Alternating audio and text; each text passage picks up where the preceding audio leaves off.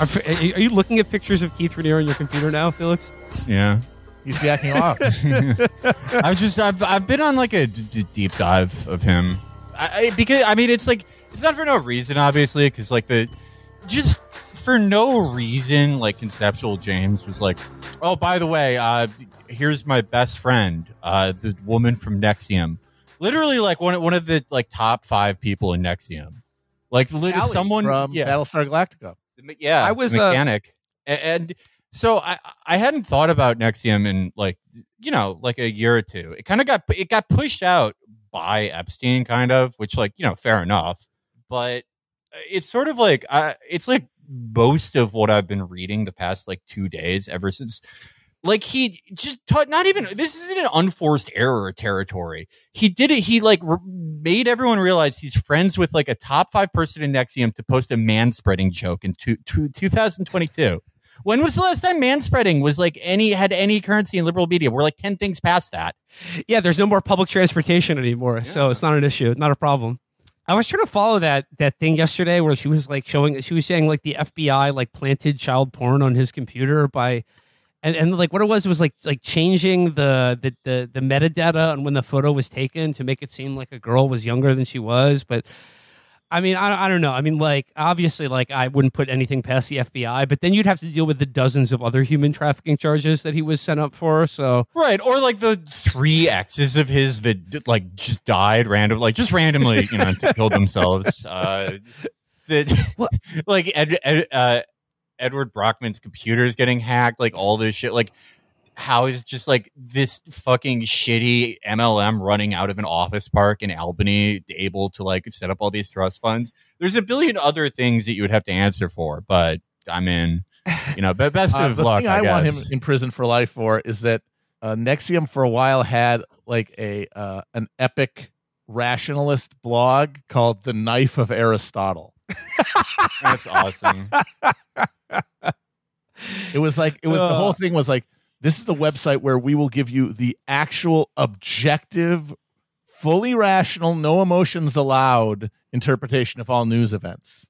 Matt, did you ever make it into season 2 of How To with Jonathan Wilson, where he yes, his NXIVM connection, where he went to a college like a cappella summit? He was in a college a cappella group they went to this like a cappella event that they soon realized was being organized by a cult, and this was like years before NXIVM was even like known on a mainstream level. But yeah, it was Keith Raniere and company was using college a cappella groups to recruit young women. Yeah, but like he also had this like boot camp for like journalism, where he was going to teach people fully objective journalism so that they could write at places like The Knife of Aristotle. And I think that whole part of it is what is now like hooking up with Conceptual James and going on these like epic debate, brain festivals that they keep having. The Festival of Brain, where you go and you see a bunch of people's brains and they give you brain. Well, I mean, like that kind of like gets to the heart of like why I am like just keep going back to NXIVM, why I think it's so interesting. Obviously in a morbid way, is, with Epstein, it's like at the end of the day, he was just like a dumb blackmail operator who, let's be honest, do you really think he could have like done all this without like backing from like Mossad or American intelligence or whoever it was? Like it clearly was like doing a job for someone else, right? At the end of the day. Raniere as a person is more interesting to me because it's really just him. He's just doing this because he's like a awful predatory person, but is ultimately only backed by himself. Like, how well can he talk in extremely general terms about like human potential and all this shit? And it turns out he can get a lot done. All he really had going for him was like two dopey fucking heiresses who like 3 years into his bullshit, 3 years into his Mensa thing, like to have their dad, this like 80-year-old billionaire, Edward Brockman, the Brompton, take a personality test where he's like instantly like, oh, this is a cult. Like, no, but like he's a more interesting guy. And he's L. Ron Hubbard. Yeah, well, the dinkiness of NXIVM compared to what kind of he was supposed to, that he was able to achieve, is what makes it interesting. Not that they have like a sophisticated media affair where you don't know where it begins and where it ends, which that's more the case with the Epstein stuff because it's not him doing it. With Rainier, it's like, oh, they were like trying media stuff, but it's really like these blogs that never took off and this like social media shit that like instantly gets recognized, you know, and like, I guess Nikki Klein is his most competent organ, which is, you know, good luck. But the sort of the gap between the actual ability and backing and what he was able to do is ultimately what's the most interesting part of the story to me. When the billionaire father took the personality test and figured out it was a cult, I'm just wondering, did he find out which Game of Thrones character he was though before? Well, yeah, I mean that's also it. Maybe like all the fucking bullshit tests that everyone's been taking lately, where it's like, oh, you're 89% like this character from Criminal Minds and 78% like this character from NCIS Shreveport. Maybe that's NXIVM also. Yeah. I gotta say, that test is bullshit. I took it and I got some asshole from a fucking Netflix show that I've never heard of. Fuck off. What was it? Remember? Luke from Emily in Paris. Watch that shit. You gotta fucking you gotta purge that list. You gotta get Matt, like 5-star players, characters, emblematic characters from pop culture, not this fucking streaming horse shit. Personality is destiny, Matt, and you are Luke now, not Luke from Gilmore Girls, Luke from Emily in Paris. Wonderful. Sure, whatever that means. I mean, like, I'm interested in like the NXIVM thing. Oh, by the way, it's Chapo, it's me, it's Will, it's Felix and Matt. We're back again. It's Thursday, June 9th. But I was gonna say I was interested in the NXIVM thing, like you said, because of the James concept connection and the weird way in which they've been sort of like adopted by the kind of post-right or whatever, or I don't know. I mean, like, it's the weird way in which they're now being flacked for by the people that are convinced that like teachers are grooming children into being, you know, sex slaves or whatever. And like the organization that actually grooms people into being sex slaves is somehow being set up by the FBI or has been unjustly prosecuted for trafficking women and branding them. But then again, like I want to talk about it in connection with this this Guardian article that I came across about the cult that Amy Coney Barrett is a member of. She was very like secretive about this group, obviously, but Amy Coney Barrett was a member or still is a member of a group called People of Praise, and this is a Guardian article. First paragraph. The founder of People of Praise, a secretive, charismatic Christian group that counts the Supreme Court Justice Amy Coney Barrett as a member, was described in a sworn affidavit filed in the 1990s as exerting almost total control over one of the group's female members, including making all decisions about her finances and dating relationships. Going on, it says the description of the Ranigans and accusations involving their intimate behavior were contained in a 1993 proceeding in which a woman, Cynthia Karnick, said that she did not want her 5 minor children to have visitations with their father, John Roger Karnick, who was then a member of People of Praise. Other allegations include sexual displays in front of their children and other adults, tying up children and sometimes as young as like infants in their crib, and then the leader of the group having showers with his daughters. Cool. Normal stuff. Yeah, it says Kevin Ranigan sometimes showered with 2 of his daughters who were 10 or 11 at the time. Wait, that's not the leader of the cult, but there was a cult member, and that's why the mother, Cynthia, was bringing this legal proceeding. But yeah, I mean, it's weird. Like, obviously, like this was not mentioned much during the confirmation hearings because obviously well, first of all, isn't she supposed to be Catholic? Like, yeah, what's up with these like charismatic, like, that's not a thing. American Catholicism isn't a thing. It's just a particularly pretentious type of Protestantism. Yeah, whenever people are like, "Oh, you answer to a master in Rome," it's like, you think any American is getting it together for that? Yeah, I just think it's like this current moment of extreme hysteria and real danger for like sexual minorities at the hands of these sickos. I mean, I think it's weird, like how just sort of out of the woodwork they're all coming with the fact that they believe that, more or less, that like these sex cults in which like, you know, one charismatic male leader has more or less total authority over women and children. I mean, I think they're flacking for them because I think it's like their ideal social arrangement. I think this is like how they would like all social relationships to be patterned on in an ideal world, and are increasingly using the law to achieve that. Yeah, and then that's why it kind of doesn't work to point out hypocrisy and say, "Oh, you guys are the real groomers." It's like, well, yeah. They just think that they're grooming according to nature and God's will, and you're doing unnatural grooming. It's that simple. Like, yeah, kids are to be, the weaker are to be corralled and to be dominated by the stronger. We're just using God's, revealed preferences to show us who should be in charge. And you're doing some social justice bullshit, making up categories that are in opposition to God's will.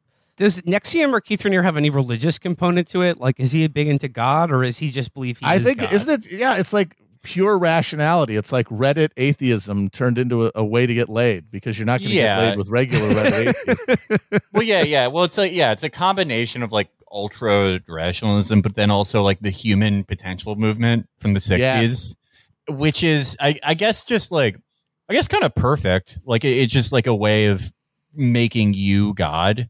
Mm-hmm. Like making mainly Keith Raniere God, but then you, the NXIVM, the NXIVM subscriber, that if you like go to enough seminars and do enough shit, and if you're a woman, become a slave, you will also be able to become God eventually. It's like we've all got these little we've all got these little God pieces in us, and we have to collect the rings like Sonic to become the most God. Everything is an MLM. Everything springs from that basic dynamic, trying to pitch people on like, cooperation, schmooperation, responsibility to other people, anything like that. That's bullshit. This world is people just out for themselves, getting what they can. But if you follow the lead of people who know how to get stuff, you can get that stuff too, and you can climb the ladder to ascension. Well, this is a good segue into the other story I want to talk about today. I mean, like, along the lines of how pointing out hypocrisy really doesn't get you very far, or really kind of like occludes like a kind of rational assessment of what's happening, is that like you have to bake in a certain irrationality. And I'm talking, of course, about the election results of Chasa Boudin was roundly defeated. His recall, he was easily recalled. I mean, it's an election that I think 50,000 people voted in, but of those who did vote, he was washed. It was not close. And of course, that this is an occasion for reflection, or on the media campaign, and to portray San Francisco as some kind of lawless hellhole, but also like the limits of pointing out hypocrisy. Because I was like just trying to think about all this, and like you can say that crime was in every respect higher in the 1990s, but it feels worse now. And you can point out like the irrationality of that, but like again, it only takes you so far. And I think this really does get into this sort of having to take seriously, and I'm not saying this to be glib or ironic, but like to take seriously the forces of vibes in like how people perceive reality. Because the thing is, like, anecdotally and statistically, like whether it's New York City or San Francisco, like street crime and quality of life crimes were higher in the 90s. But the 90s are an era that was like the last golden age. The 90s are an era when people believed in a future. So when they were mugged on the street, it was easier to just sort of like shrug off and just be like, them's the breaks, and like it's not the end of the world. But like now, well into the 21st century, and especially as well like in the context of COVID lockdowns and people being indoors more than ever, reality really is what people feel it to be. And there's no really, and especially if you're running for office or trying to defend a political program that people are blaming for why they feel so fucked up, you can't just say, well, like you're actually wrong because crime was actually much higher in the 90s and you weren't complaining about it then. Nor can you really notice the fact that like now that Boudin's out of office, all of these problems like drug addiction and homelessness will continue to get worse in San Francisco, but no one will complain about it, or be indoors all day on the computer or watching the news thinking about it. So the problem will essentially go away. I mean, the problem will go away when they get what they really want, which is mass deportation of homeless people out of expensive urban areas. That's the long-term goal. It has nothing to do with really crime as per se. It is that the thing that keeps getting worse, like crime is going up and down. And I do think part of this is relative sense, because yes, crime was much higher in the 90s, but the violent crime boom that began in the late 60s in the United States climaxed in like late 80s, early 90s. So while crime was higher then than it is now, it was also steadily declining throughout the 90s. and we had the historic lows there, or the aughts. Now it's going up, not steadily and not in a smooth way, but like it's jumping up in places, and that's a different feeling than being around a higher total crime that feels like it's going away. So you have that like really getting in people's mind. But the other thing is that the real thing that they're miserable about, and it isn't crime, they're not the victims of crime, usually.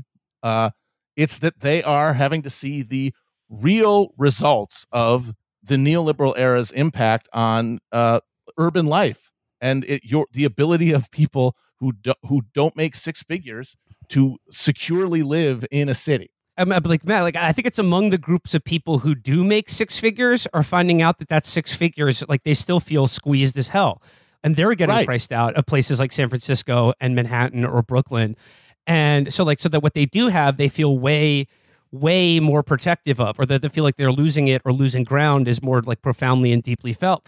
And yeah, like if you're like work for Chesa or supported the campaign, you can point that like violent crime actually fell during his tenure as DA of San Francisco. But like for the people, like whether it's a media created reality or not, like it's a reality that exists in people's heads. And like, I don't know what the fucking answer to that is. Because like when you have like sure, it's a well-funded propaganda campaign to convince everyone across the country that every city is like a lawless hellhole.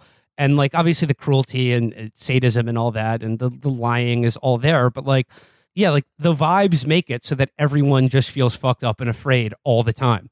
And it's hard to really gauge like what a kind of, I don't know, any rational political campaign could do to, counteract that. You have to do things that local officials can't do, like build fucking housing in large amounts and give people it, which you couldn't do even if you could do it, because you are undermining like a fundamental social contract that is crucial in like maintaining literal, like the actual capitalist system.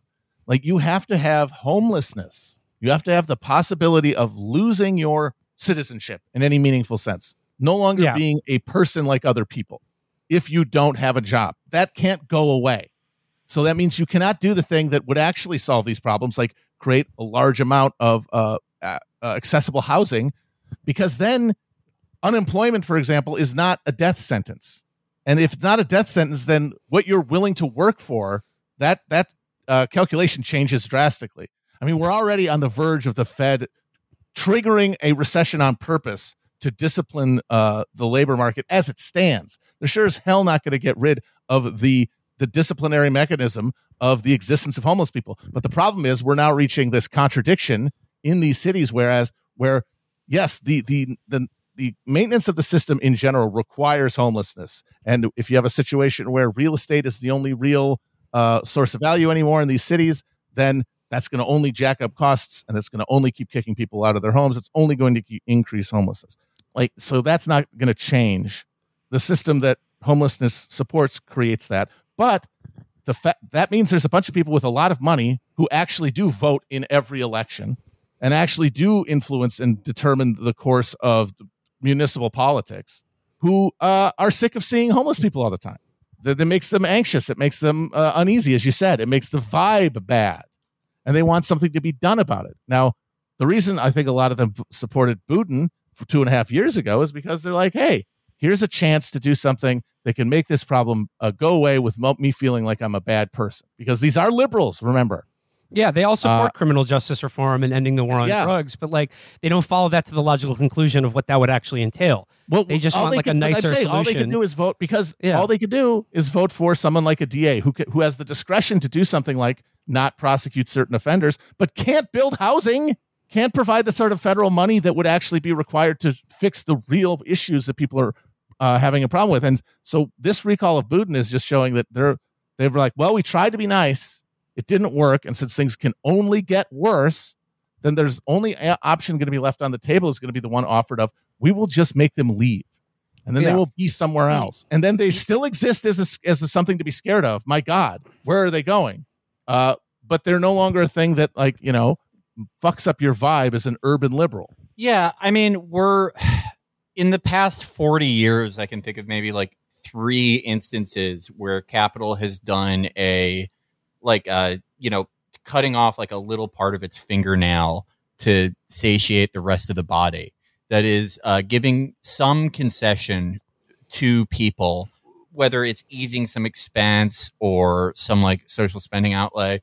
Literally, yeah, I would say 3 or 4 times since 1980. We're so far beyond not just like any left movement or any even like social democratic center left program. We're so far beyond even just like a paternalistic self-governing capital state where it will, for the long-term gain, give people something. That all politics is now just operating on pure id. And we like saying that that's Republicans, that's the Trump people, that's just MAGA people, that's before that the Tea Party people, but it's everyone. It's everyone. It is just seeing what is directly in front of you and responding to whatever is put in front of you after that, how you can put the two together. Like, of course, they don't like seeing homeless people. How does that connect to Putin? Oh, well, the cops say, they won't arrest people because Putin won't prosecute them. Well, there's nothing really stopping them from kicking all the homeless people out, the cops now.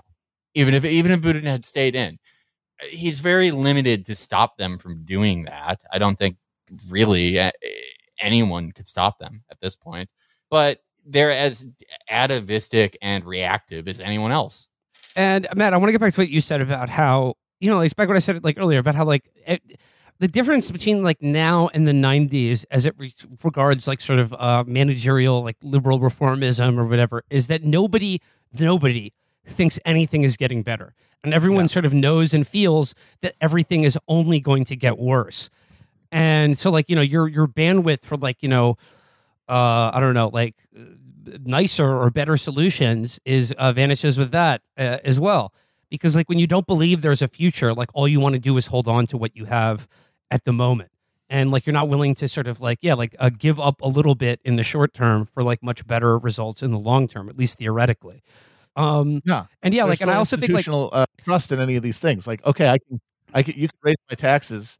You can say you're going to like say, for example, take money from the police department and give it to some sort of magical social service. But I've lived in this country my entire life, and that's never what happens when you give money to an institution or give authority to an institution. So why would that change now? Yeah. And like another thing, like you hear people say is that like, every time I leave my house, like it's a nightmare and I'm afraid like when I leave my house. And I think the leave the house thing is telling because like as I like touched on earlier, I think like the more time you spend inside your house, the more you are afraid of what's outside the door of your house. Absolutely. And like, I think that is because like, and like maybe if we had like a different media or different culture, that would be different, but we don't. So like, I mean, any attempt to deal with these problems has to like bake that into it in terms of like how you deal with it. And I truly don't know what the answer is because, eventually the people who vote will just get fed up with it. And, like, it's just a question of like what's coming down is like being homeless now is like being homeless or mentally ill or addicted to drugs. Well, addicted to drugs, that is just illegal. But being homeless and mentally ill is like not a crime in and of itself. But like, what's happened is that like you're de facto not a citizen anymore, and the crime of not having enough money to afford rent is now that's a felony, like that's a crime. Your rights can be taken away from you. It's literally going to be a felony in Tennessee. They just passed a law making it a felony to camp outside of a designated area. It sort of makes me think about the profile of mass shooters. The age has slid in the last 40 years. It used to be like the phrase going postal. It was synonymous with like postal workers going into their workplace and like shooting their fucking boss and 5 other people. That like workplace shootings made up like the lion's share of mass shootings, and they still make up like a huge percentage. But in the last few decades, that's shifted younger, and like school shootings have become more prevalent. That there is, I mean, that's something you do broadly if you have no optimism, right? A lot of other things go into that, but that's like something you do when you have no optimism. And when you're doing it that young and you're seeing that more and more, I mean, little bit of a trend, but that's everyone. No one sees a future. Everyone just reacts to it differently. Like an 18-year-old or a 19-year-old who everything else is working against them mentally. Maybe they were just always a bad seed. Yeah, that is how they'll react. But, someone who maybe doesn't have those immediate antisocial impulses would never think of buying a gun. But they're all things you do when you do not think there's a future, and you just got to shuffle the chips on the chips on the table around a little bit before you die. I mean, I just think that, like, yeah, it's just whatever strategy of tension is like coursing its way through the veins of this country is really having its desired effect.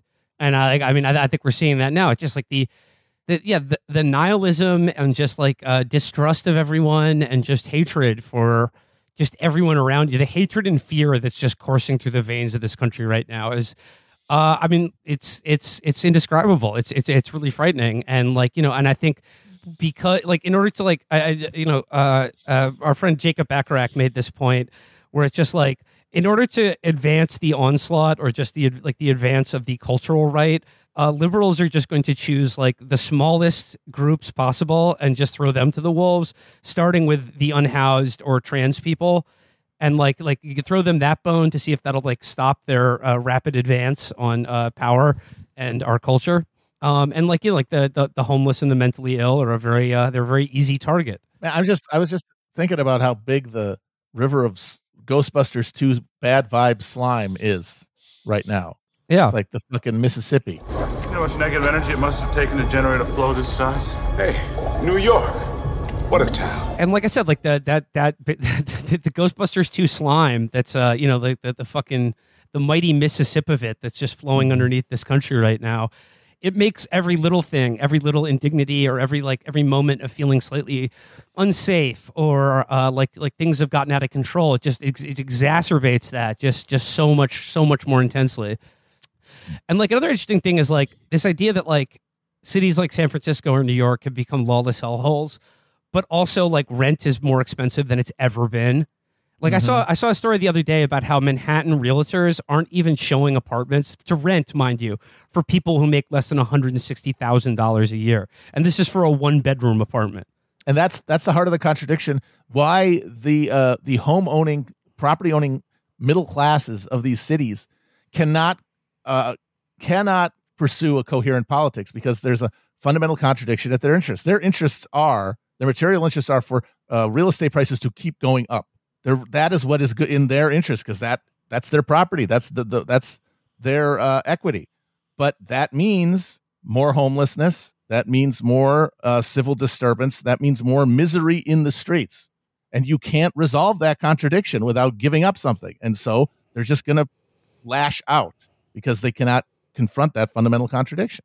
Well, speaking of which, just on the Chesa issue, I thought it would be. I know everyone probably wants to hear this. This is our girl Nellie Bowles has come back once again to because she's authentically San Franciscan. She's her family many generations in San Francisco, and she's chimed in the Atlantic to sum up what's going on with the recall election and the headline: How San Francisco Became a Failed City and How It Could Recover by Nellie Bowles. Sorry. So you may remember Nellie because of her, the hit. I mean, again, like, yes, this is personal. I have a vendetta against this person because of her fucking snotty hit piece that she did on us during the primaries. But, it's always good to check in on how she's doing. I thought it was awesome. I was on the front page of the New York Times wearing a fedora. So this is an interesting way she begins her article about San Francisco. She writes, San Francisco was conquered by the United States in 1846, and 2 years later, the Americans discovered gold. That's about when my ancestors came. My German great-great-great-grandfather worked at a butcher shop on Jackson Street. The gold dried up, but too many young men with outlandish dreams remained. The little city, prone to earthquakes and fires, kept growing. The Beats came, then the hippies, the moxie and hubris of the place remained. So just a quick note here on her great-great-great-grandfather, the guy who opened a German immigrant who opened a humble butcher shop on Jackson Street. The man she's referring to is a guy called Henry Miller, who at one point was the single largest landowner in the United States. He owned 1.3 million acres of ranch land in California. That's a hell of a big butcher shop. Jesus Christ. And thanks to the work of Yasha Levine into Nellie and her whole family. I mean, they are like true oligarchs. Like they're like the her family is like archons of California. Yeah, like I mean, like they are like I said, I've compared her family to like they're the San Francisco version of Noah Cross in Chinatown. Mm-hmm. No, yeah, I was gonna say. I mean, talk about no fucking future. Doing all the stuff that Noah Cross did to have the scion of it be an article monger. Damn, no future. The future. My great granddaughter. She'll be posting about how she just can't even. Yeah, the future, Mr. Cross. Retweets aren't endorsement jokes in 2022. Big if Forget true quote tweets. Forget it, Jake. It's a homeless person. I just like one more thing about the Miller dynasty here is that eventually, I mean, like obviously, like her family still doesn't own 1.3 million acres of land in California. I mean, like that's been since sold off. But the one thing that they still do own is the hereditary water rights to all of the land that Henry Miller did at one time own. So that means that they're basically the single largest private owner of water in the state of California. So congratulations to any of our listeners in California. If you've used water anytime as a state resident, you're paying Nellie Bowles and her family. Well, I mean, it's not like it's really scarce here. I would also recommend do not get addicted to the water because you will resent its absence. But, you know, a hell of a way for Nellie to begin this article about, you know, how she's, you know, like her authentic connection to the city that her family owns. She says, my grandmother's favorite insult was to call someone dull. I learned young that it was impolite to point when a naked man passed by, groceries in hand. If someone wanted to travel by unicycle or be a white person with dreadlocks or raise a child communally among a group of gays or live on a boat or start a ridiculous sounding company, that was just fine. Between the bead curtains of my aunt's house, I learned that you had to let your strangeness breathe. It was always weird, always a bit dangerous. Once when I was very little, a homeless man grabbed me by the hair, lifting me into the air for a moment before the guy dropped me and my dad yelled. For years, I told anyone who would listen that I'd been kidnapped. Okay, so she has like a long-standing pattern of exaggerating, of being exaggerating criminal. Yeah, a big baby. So listen up, folks. As the big baby, hey, folks, the big baby's speaking. So yeah, when she was a kid, she said a homeless person kidnapped her, and now she's saying, you know, now just keep that in mind for the context of the rest of this article. She writes, but every compromise San Francisco demanded was worth it. The hills are so steep that I didn't learn to ride a bike until high school. Fucking moron. Jesus Christ. High school? What? High school, yeah. Not that hard. I'm sorry. Yeah. There's a couple straightaways in San Francisco. Yeah, it's not all hills. Yeah. Let's go to Golden Gate Park. It's fine. She says, I didn't learn to ride a bike until high school, but every day I saw the bay and the cool fog rolling in over the water. When puberty hit, I asked the bus driver to drop me off where the lesbians were, and he did. So as a child, blatantly exaggerating claims of a street crime that happened to her for clout. And then also saying that, like, as a teenager, she just demanded that a city bus driver let her off where the lesbians are, and they complied. I mean, I guess a limo is a type of bus, right? That is shocking. That is shocking. Holy, yeah. That's never happened. Not to her, to anyone ever. She said, when puberty hit, I asked the bus driver to drop me where the lesbians were, and he did. A passenger shouted. Talk about. I'm sorry, but like, talk about fucking horseshoe theory. This is like a fucking Tumblr hosted like queer tendercore webcomic. The same thing happens in Nellie Bowles' article about why we should like kill heroin users as one of those. That's amazing. No, it gets even better. A passenger shouted that he'd hoped I'd find a nice girlfriend, and I waved back, smiling, my mouth full of braces and rubber bands. So much, just, okay, so it was basically, she was just like, a scion of the family that owns all of Northern California here on a city public bus. Hey, could you just let me off where the lesbians are? And the bus driver was like, right away, Nellie, right away. Please don't tell your parents. Please don't tell your parents I looked at you. And then and all the passengers on the bus were like, good luck, Nellie. We hope you get a girlfriend. Yeah. Oh my God. Yeah. So much. It's the opposite of eating beans in Cars 2. The whole bus cheered. This girl's eating box.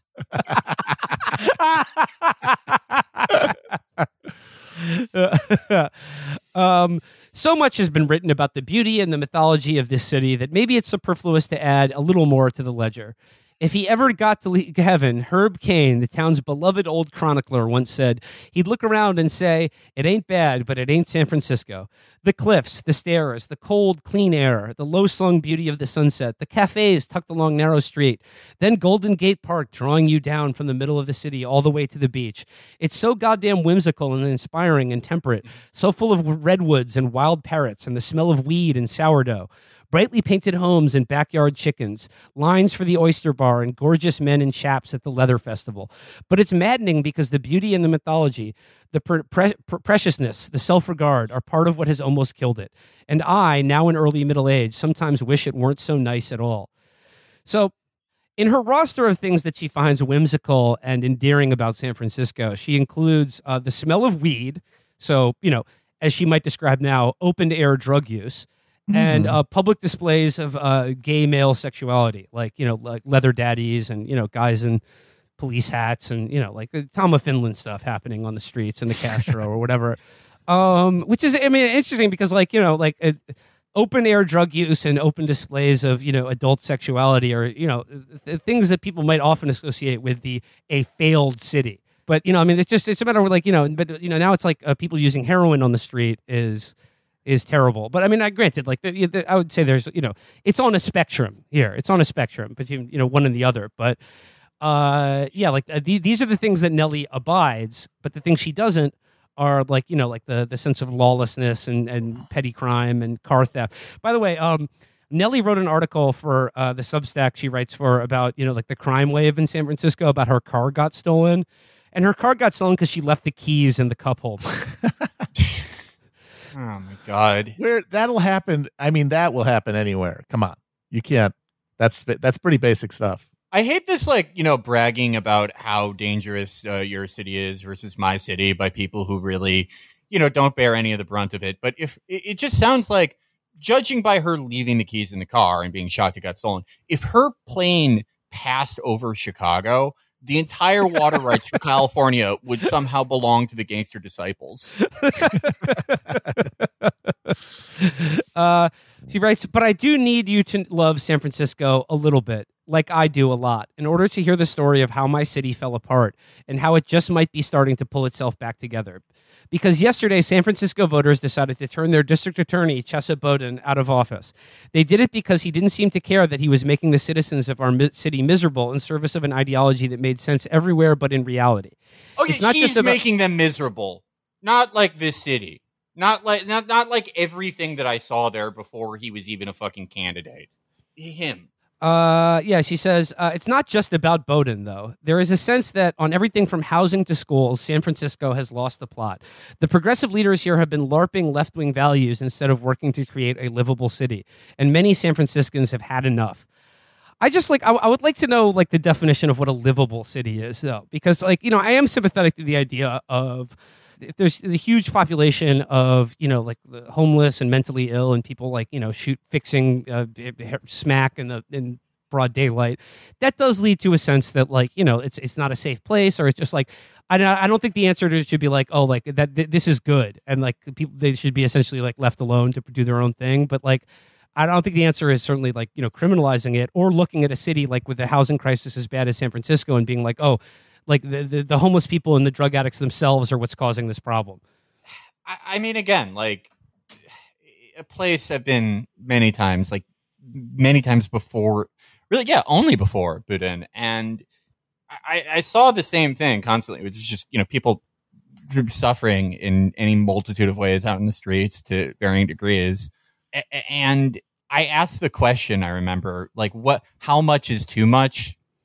What is your exact point for your brain registers this too much? Which I guess is a fair question to anyone living in America, right? Because we're all pretending we don't see something. But for San Francisco in particular, I really think this is the most marginal of marginal outward differences in human suffering you're seeing, if any.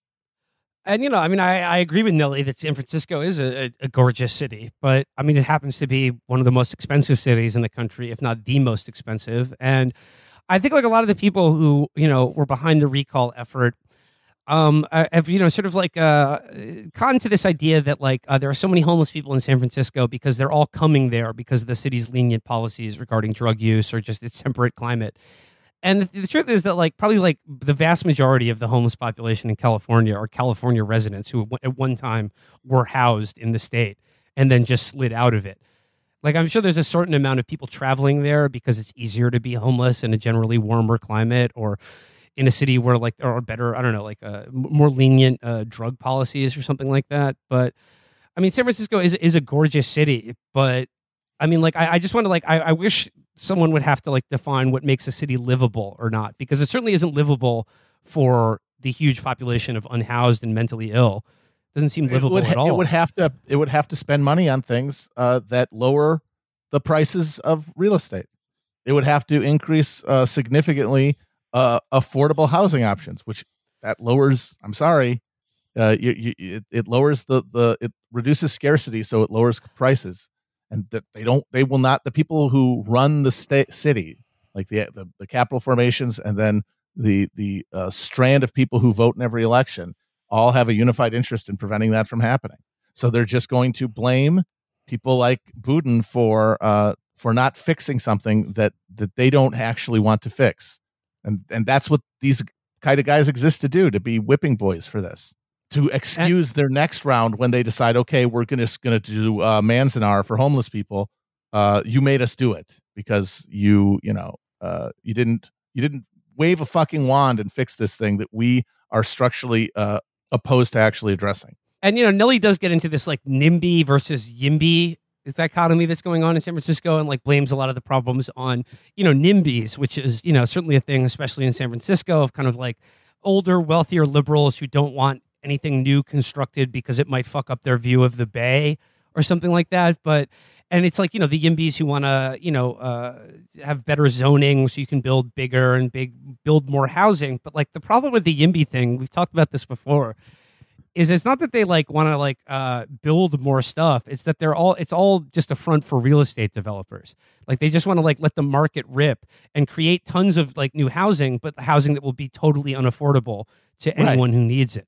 Just a more sink for fucking for dead money to sit, which is what that's why you cannot build your way privately out of this problem, because real estate in cities like this will be valuable if you let the market decide it. And that there's so few places to profitably invest money now that real estate is really one of the only ones left. So the more of those units you build, you're not going to run out of money that will park there. So that means you're never actually addressing the need for affordability.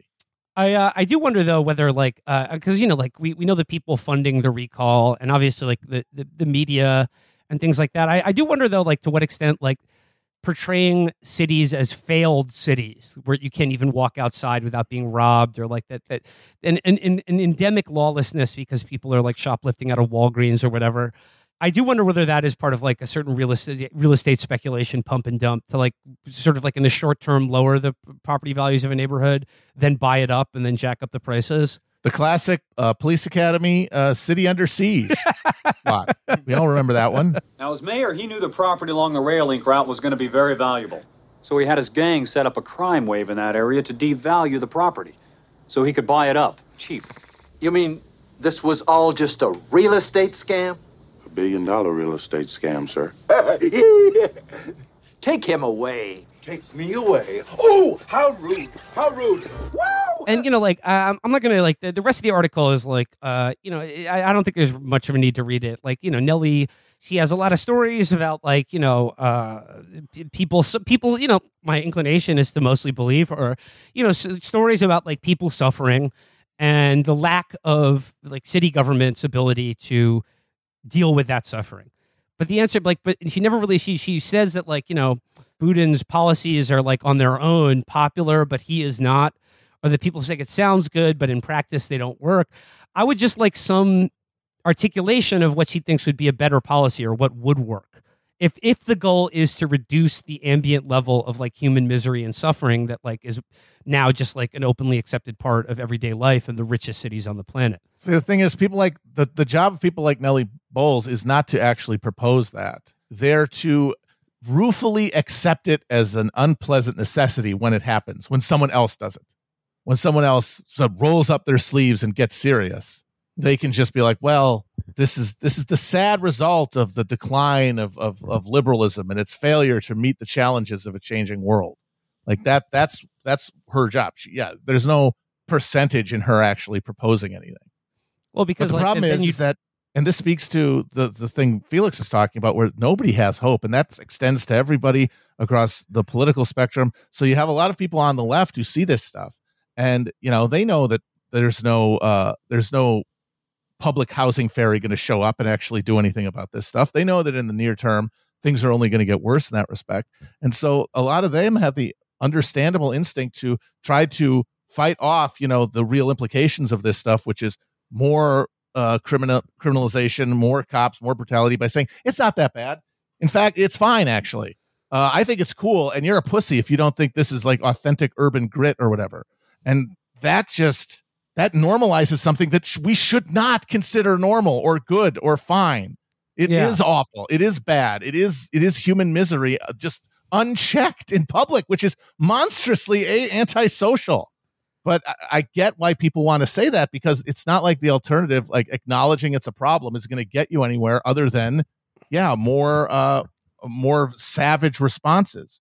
Because the other force, the other political agenda has no constituency or power structure to actually advance it. Yeah, and when you say something isn't a problem, that like the vast majority of sensible, good faith, well-intentioned people would look at something like the homeless crisis and be like, yeah, it is a problem. Not necessarily because they think that like the people who are like homeless or mentally ill are individually like evil or bad. But the problem is like when you identify something as a problem, you have the instinct to do the opposite is because like the very real assumption that when something is a problem, then like the only solutions to those problems that our society is capable of rendering are, the police. I mean, like, and by the way, the police were more or less on strike for all of Boudin's for tenure as DA.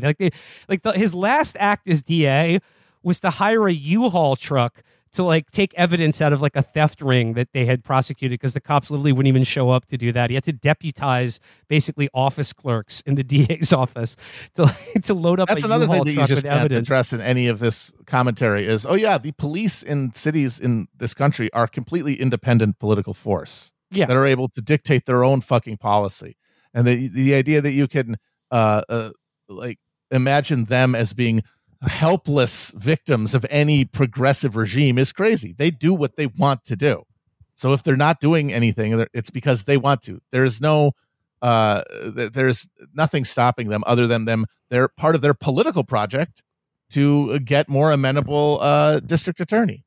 Yeah, but like I said, once you acknowledge something, especially something like homelessness as a problem, then like the instinct is to think that like, oh, like you just want to like criminalize them. But like, I mean, like, and the thing is like, like as we said, like not having enough money to have a roof over your head, or being like too mentally ill to like function in day-to-day society is not a crime, and it shouldn't be treated like a crime. But at the same time, it's like you can't just say like, oh, this is good, and people should like, it's like it's a good thing that so many people are sleeping rough and untreated for like severe mental illness or drug addiction, because like what you're talking about is just human suffering and misery. And again, any attempt to reconfigure our justice system to like, as Boudin did, to kind of like deprioritize lower level crimes, will like I think just runs into the fucking buzzsaw of just people's fucking like ambient sense of dread and insecurity, which the police are there to literally make worse at every opportunity. And like I said, just mildly ironic that the great granddaughter of the guy who literally owned the state of California and the city of San Francisco is, I saw a lot of people saying like, you may not agree with Nellie, but you truly have to understand what a beautiful piece of writing this is and how truly deeply authentically she is of San Francisco. And I'm like, yeah, no shit. Yeah, you're of a place when you own everything. So yeah, like again, like, and I'll really admit, like, I don't want to see homeless people criminalized. I don't want to see them arrested. I don't want to see their possessions be like thrown out, or their possessions destroyed by the police, or just like, just increasingly dehumanized. But like I would like we've talked to Josh and other people about what other, like, like a different policy approach to that would be, but like other short of just giving them a roof over their heads, like in sort of like, or SRO housing, or just a major like social investment in building homes. I don't know what the solution to any of this is, and I don't know if it's compassionate to just ignore it entirely or just be like, that's okay. I certainly don't think that, whatever solution Nelly isn't proposing but is thinking of is the correct answer for it either. Yeah, that's what's so grotesque is that you get, if you're her, you get to just sort of intimate and lay the groundwork for something that you can't say and endorse in the company that you keep socially. But somebody else who doesn't have those scruples is going to come along, and you can just breathe a sigh of relief, but tinged with regret when it happens. All right, so that's it on Chesa. I guess the only other election result of note from last night is it looks like Ugo is going to be in a runoff in November against Mitch O'Farrell. So best of luck to him with that. The combined anti-O'Farrell vote was way over 50%, so I think he's done, because I got to figure anybody who wanted him was going to vote for him then, and the turnout will be higher in the fall, which means more renters. So I think Hugo's going to win. All right. Well, best of luck to him. I guess, like, finally, my closing thought today. This is an observation I've had recently. That's for the fellas.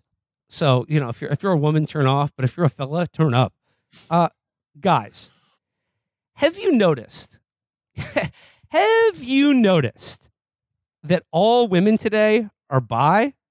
But the trick is you got to figure out whether it's sexual or polar. It be like that. Am I right? I'm distress signal. Workplace being made unsafe. I'm being killed. Distress signal. Calling all forces. Calling all Warsaw Pact and NATO. Oh dear. Yeah, I just boy, they really answered that question, though. At least the ladies who work at the Washington Post. I stand in solidarity with the labor movement of Felicia Sodas. I guess, yeah. I mean, like, this is touching on, look, our boy Dave Weigel got in a little trouble. He's currently suspended from the Washington Post for retweeting, my joke. I mean, that joke was stolen from me, by the way. I said it in mixed company, and one of you stole it and tweeted it out, and then Weigel retweeted it, and now he's in deep shit. I do want to say the actual person that tweeted it is, I mean, I really do feel bad for Dave. We're obviously biased here. We love Dave, but we hope you can also see this is absolutely fucking ridiculous. But I do have to laugh. The guy he retweeted it from seems to be like a Christian comedy YouTuber. Yeah. That's where the best shit comes from. Yeah, Will Menaker. Yeah.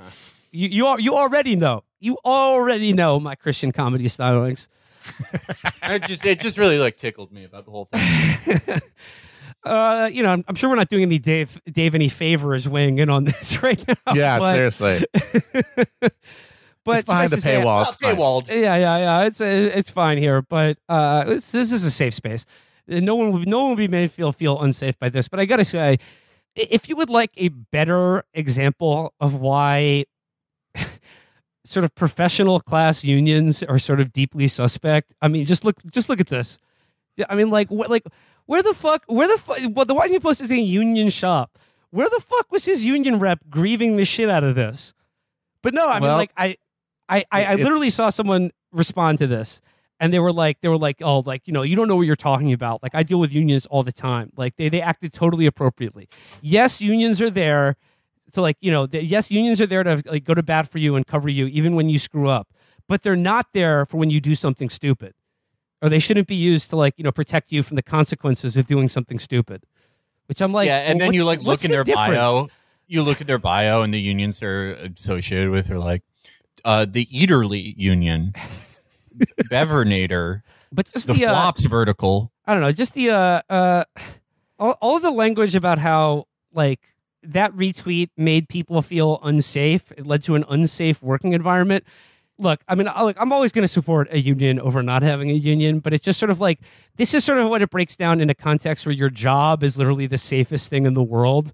Like usually like unsafe working conditions in the context of like in a factory is like, was your arm pulled into a fucking piece of machinery? Yeah. It's Princess and the Pea syndrome here. You know, it's like people in newsrooms, they're not immune to the vibe shift and the bad feelings and the general sense of anxiety and unease. And they have, you know, but they have to conceptualize it abstractly because so little of it actually impacts their day-to-day life, which means that they have to see violence in the corniest fucking retweet imaginable. It's like when people's conception of what a union is and is for is basically no different than the HR department that works for management. Right. Yeah. Like you have to really ask yourself some fucking serious questions about what's in people's fucking brains. I mean, like even people like professional class people who claim to support unions or like, you know, want to belong to one. It's just like you have to wonder like what the utility of that is if this is what's in their fucking head. I think it's very possible to be done right, but this is clearly a case of someone just associating union with good person. Exactly. That it's just the club for good people. Yeah. It's like it's part of the language of like left-wing politics that has been absorbed over the past generation to like stand in for morality for people who are at the end of the day as atavistically selfish as anybody on the right. And so they will embrace unionism as a way to, signal virtue, but then also to just narrowly advance themselves without any conception that like, hey, we're supposed to, you know, be in this together and protect one another from the bosses. Yeah. No, it's just not like sick the bosses on each other. And you know what? Even if you have a good person versus bad person mentality, I'm sorry, like the people in management are generally bad people, and your coworkers tend to be better people. So you can just rely on that as a shorthand. Even if you have a problem with a coworker, you should deal with it at a coworker level.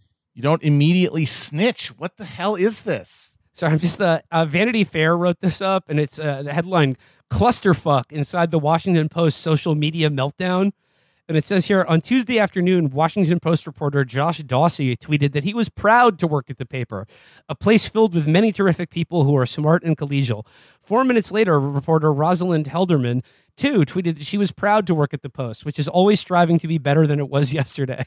6 minutes later, another reporter, Amy Gardner, tweeted how proud she was to work at the paper, followed by other top journalists in the publication. The public outpouring of post-pride, which I'm told political reporters were urging one another to take part in, following executive editor Sally Busby's memo reiterating workplace policies and promoting collegiality among staff. The memo dropped following a few days at the Post that have been, as one reporter described it, a clusterfuck. Dave Weigel, a national political correspondent, is, as of Monday, suspended without pay for the next month after retweeting a sexist tweet last week, which he then promptly unshared and apologized for after a colleague called him out on both the company Slack and publicly. Didn't Dave Weigel defend Felicia Somnes for when she tweeted something stupid? Yeah, I'm sure. He did, because Dave's a principled person. I do like all the... Raymond Shaw is the kindest, bravest, warmest, nicest person I've known in my entire life, outpouring here from the Post. And also, it's like, you're the Washington Post. Like, you created the fucking, like, justification to go to war in Iraq. Yeah. Fuck you. Like, fuck you. Like, eat that's shit. the thing. At the end of the day, this is not a place to seek the kind of justice that these people, like, are imagining. Like, it's the empire manufacturing consent. It's a consent manufacturing company. That's where you're on. That's the HR department that you're dealing with. Oh, I have a fast breaking update. Felicia Somnes has fallen. What? She has been fired. What? Are you serious? Whoa, never mind. Dude, the storm came. Dark Weigel happened. The storm came. Holy shit. Wow. Holy fuck, man. He's probably taking the day to, sort of levitate 3 feet off the sorry. He's probably taking the day to levitate 3 feet off the ground, eyes glowing red, listening to like a Rush album or something. Yeah. It's tough, right, man? Like on one hand, incredibly predictable outcome. Incredibly. On the other, I don't really feel good when anyone loses their job. On Yeah, the the union on the should third, on the third hand of Vishnu, when you're like trying to get someone else fired for like no reason. I don't know. It's all pretty funny though, but like I don't know, just media unions are like it's pretty funny. I don't know. It's just it doesn't seem like things are really adding up. But hey, so hey, look, we're biased here. We like Dave. I think he's a good reporter, and he comes on the show. So best of luck to him and Felicia as well. Bye, God Felicia. damn. I mean, if this is what he got for that Christian YouTuber's joke, what do you think is going to happen next time he goes on the fucking show? Well, he has nothing now. People seem he's the god emperor of the Washington Post at this point. He can wish people into the cornfield. He's untouchable now. He's going to come back and just do like a full Bill Burr 40-minute set just in the newsroom. Yeah, he is about to be the official Washington desk for Legion of Skanks. All right. Well, I think that does it for today's show, gentlemen. Until next time. Bye-bye. We bid you adieu. Goodbye.